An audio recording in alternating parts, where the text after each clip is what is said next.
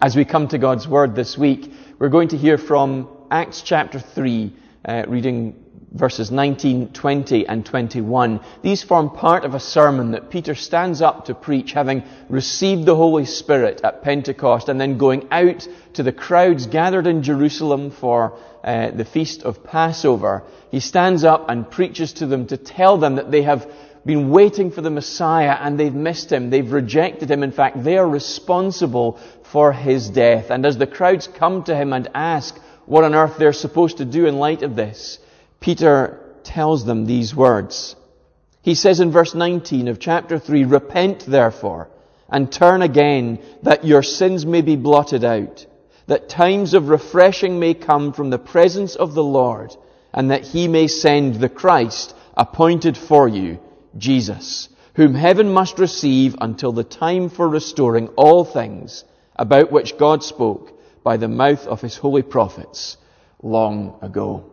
This is God's Word, and we thank him for it this morning. Rest is something that we all need. And yet we all sacrifice rest for the sake of getting more done, especially at this time of year, which means that we're more tired and more in need of rest than usual, and so the cycle runs on. There's always more to do. On average, we need around 7 to 8 hours sleep a night, and we need at least one day a week off to think of something else other than the normal daily routine that we all have. Think about anything else and let our brain relax and just rest for a while. And yet, that is the one thing, our rest, that we're willing to sacrifice to get stuff done. Christmas is supposed to be a holiday, a time of rest, to be refreshed, and yet every year it turns into a rampage around the shops to buy food and to buy gifts, and then a few days of frantic cooking and serving, and then trying to wash all the dishes and clean everything up after the chaos of the meal, and opening presents and having family infest our homes and whatever else it might be. And all of this sets us up wonderfully for the insanity of the sales that follows. As soon as Christmas is done, people are online desperate to get the best bargains. The January sales start and we're going down to the shops in our droves to try and get bargains. Although whether that happens this year, I don't know. It looks more like a war zone than a time of rest and relaxation before work begins again and we're just cast right back into the daily routine.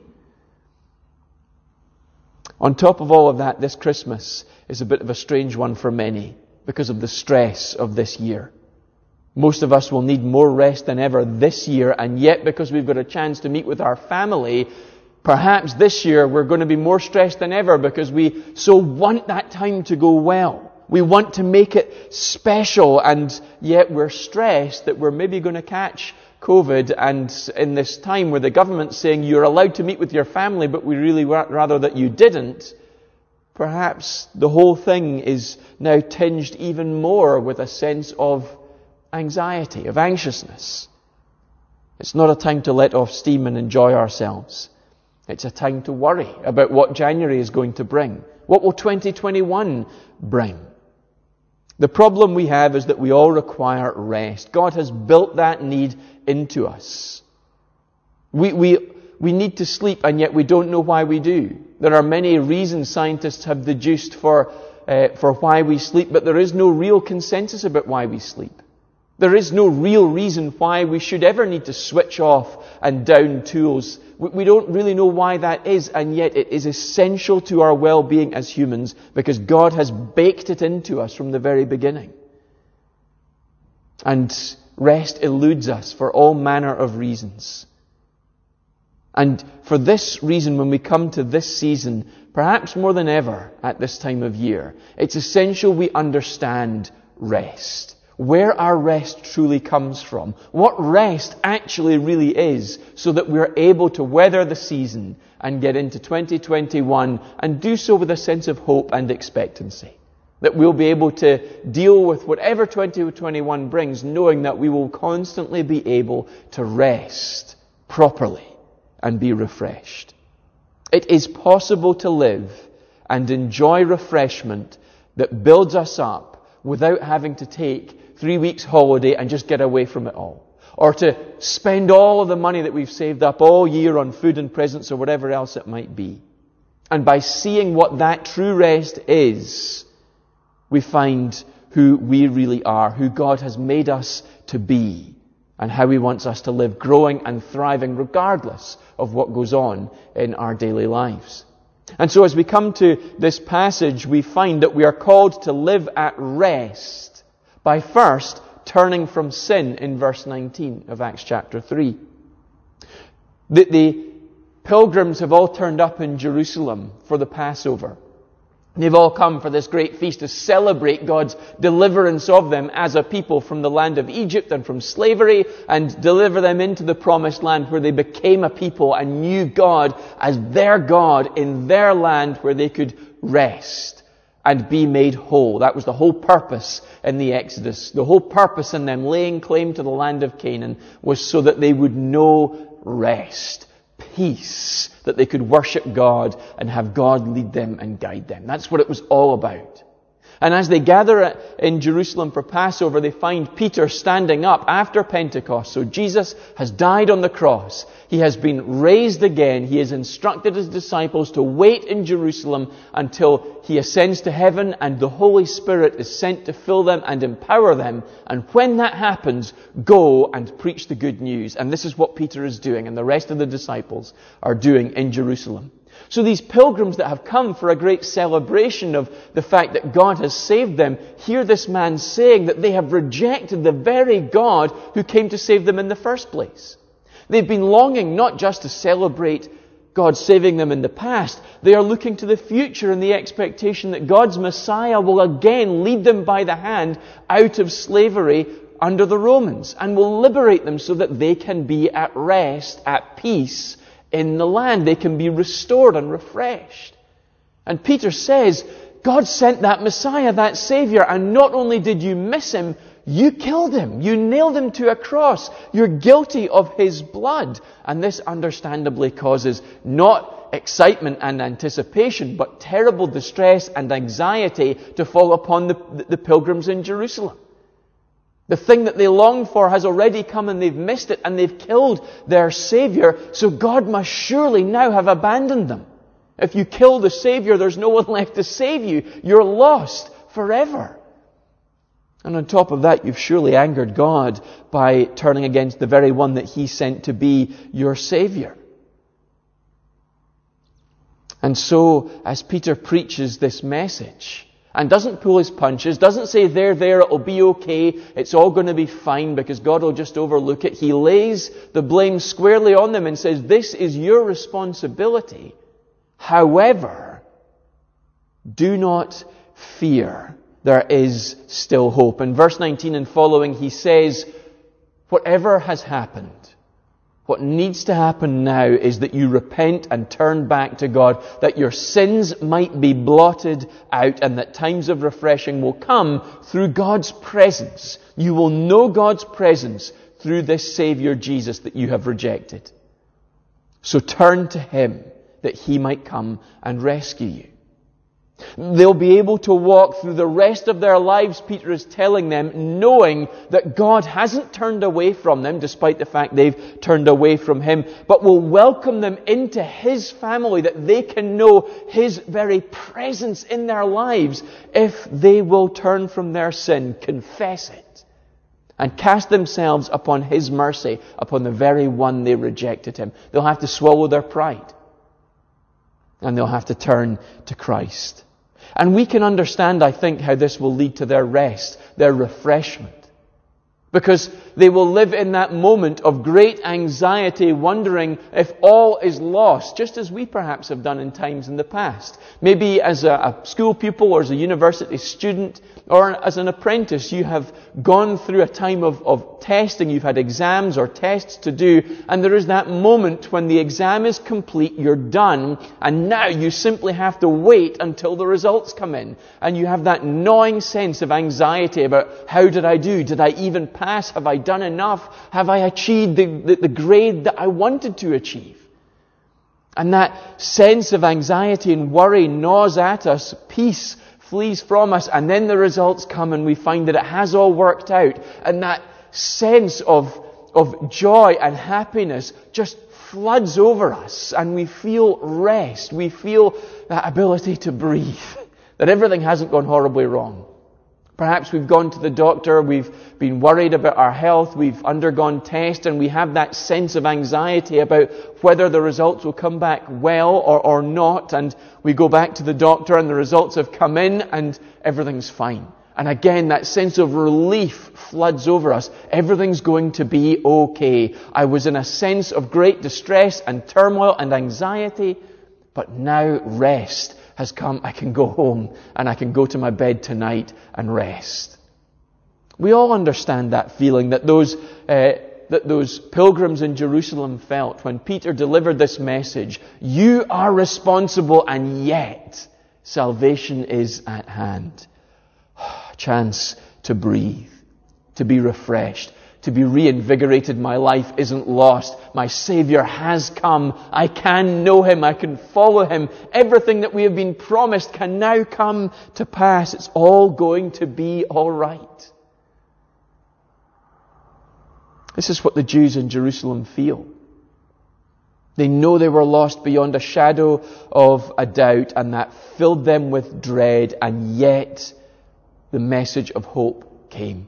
If they would cast themselves upon God, if they would know His forgiveness, that Christ has come to be their Saviour, then all will be well. And we know that they did do this very thing, because in Acts we read that the church, which was only a couple of hundred people at most at the beginning of the book of Acts, after this sermon is preached and is preached by other disciples in Jerusalem, thousands of Jewish pilgrims become Christians. They confess their sins. They cast themselves upon the very Saviour they rejected. And they know this transforming salvation that Jesus brings. They know this peace, this sense that all will be well, for our Saviour has come. And although we had missed Him, we have now laid hold of Him, and we are never going to let go ever again.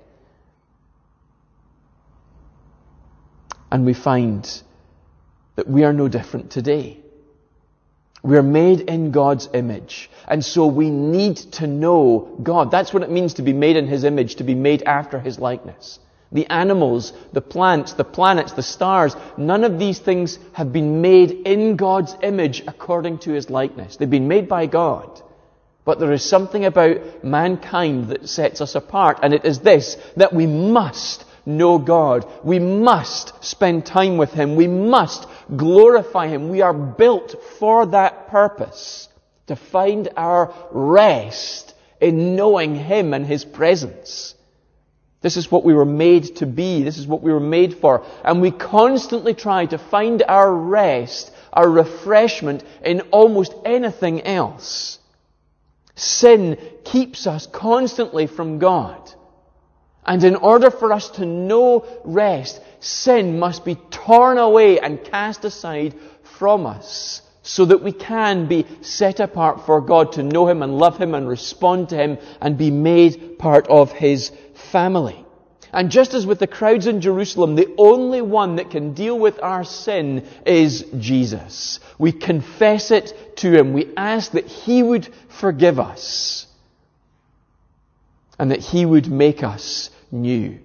That He would become the focus of our attention. That we would constantly live in back and forth with Him. Constantly confessing our sin. Constantly having Him come to us and bless us and build us up and encourage us, so that we sin less and less over the course of our days. And as we do so, we are made new. We are made to know our God. We are drawn into relationship with Him. And in the end, we find our rest in that relationship. When we come to Christ and confess our sins, Peter tells us they will be blotted out.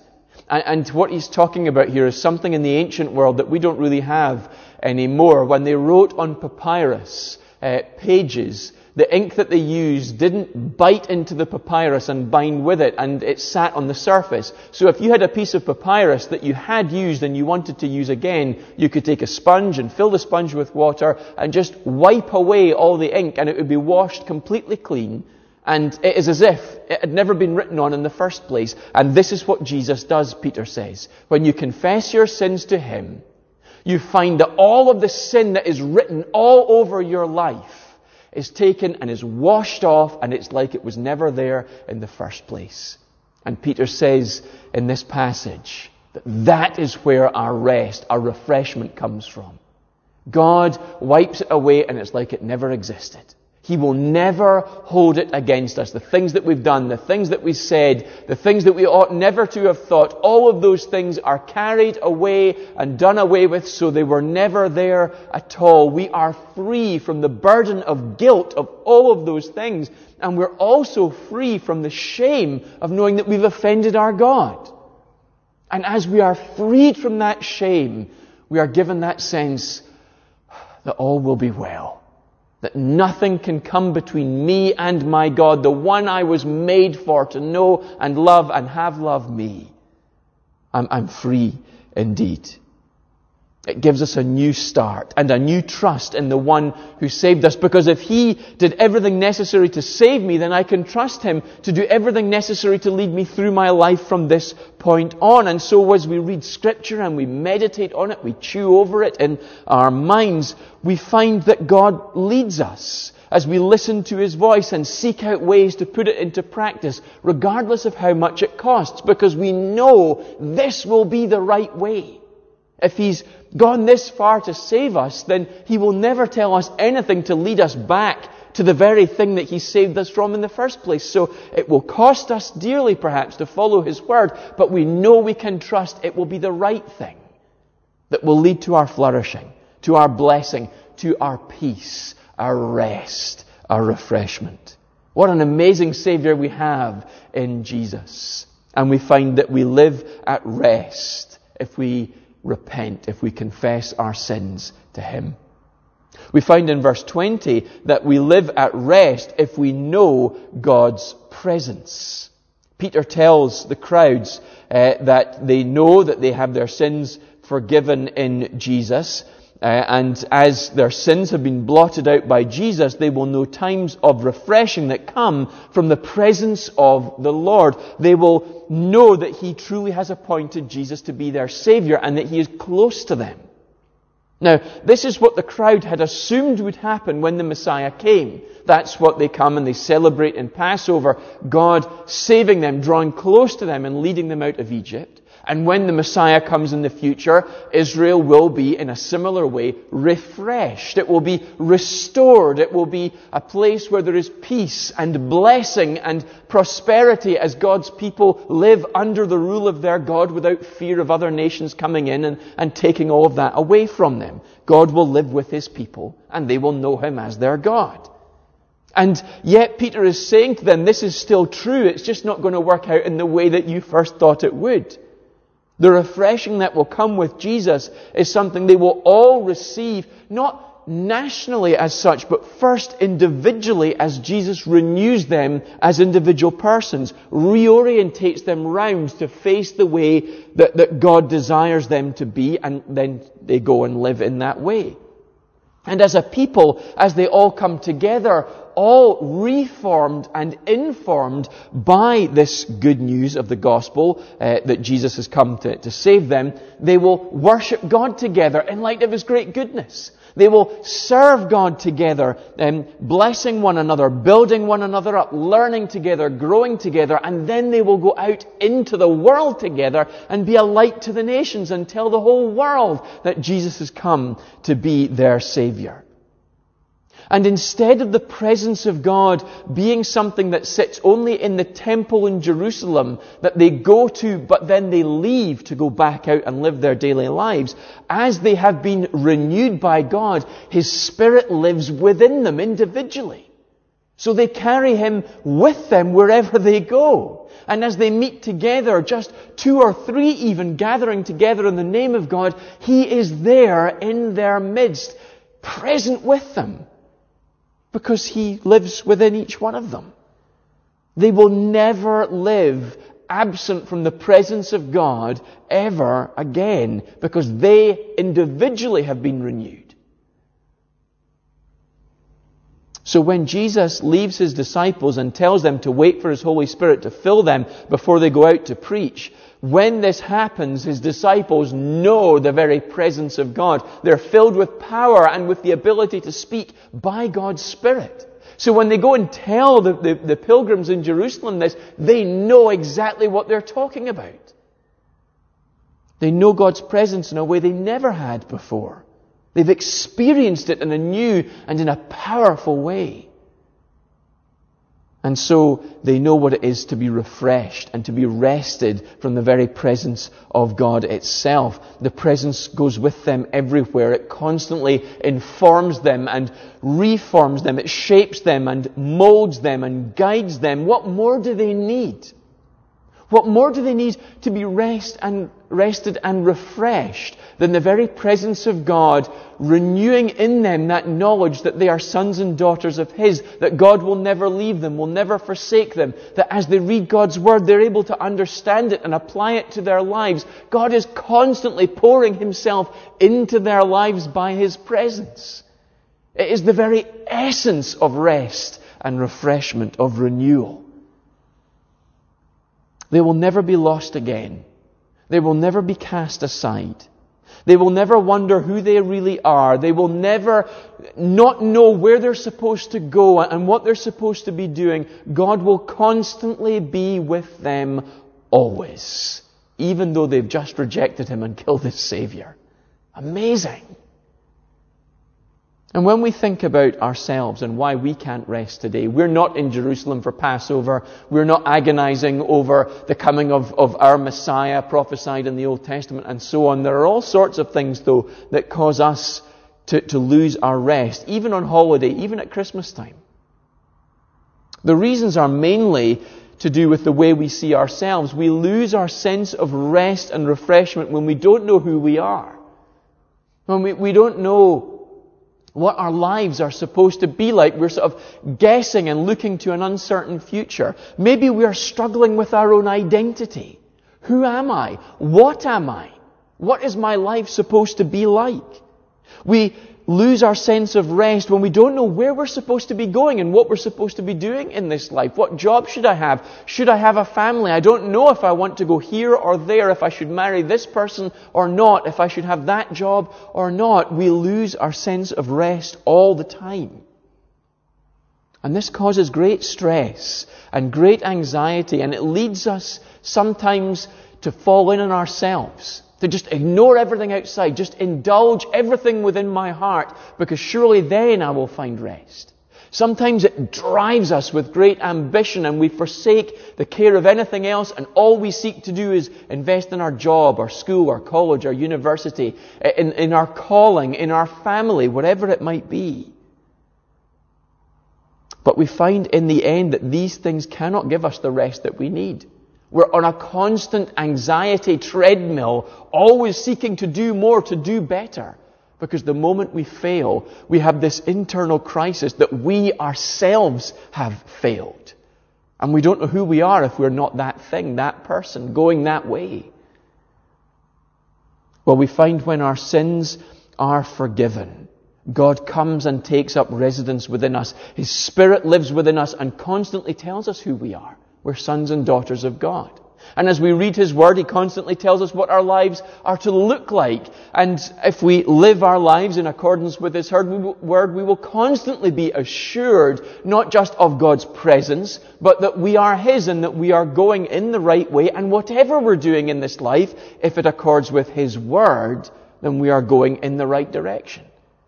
We find that as His Spirit takes up residence within us, our lives are not necessarily made easier, but they are given direction and purpose. And so we're able to overcome great difficulties because we know where we are to be going. We know what we are to be doing, and we will be able to do anything as long as God's Spirit goes with us to keep driving us along that particular path. And although we might have an easier life, or so we think, by disobeying God's Word and living however we please, we will constantly be undermining our own foundations. We will constantly be denying our new identity in Christ. And of course, this will only cause us distress, anxiety, fear, and worry.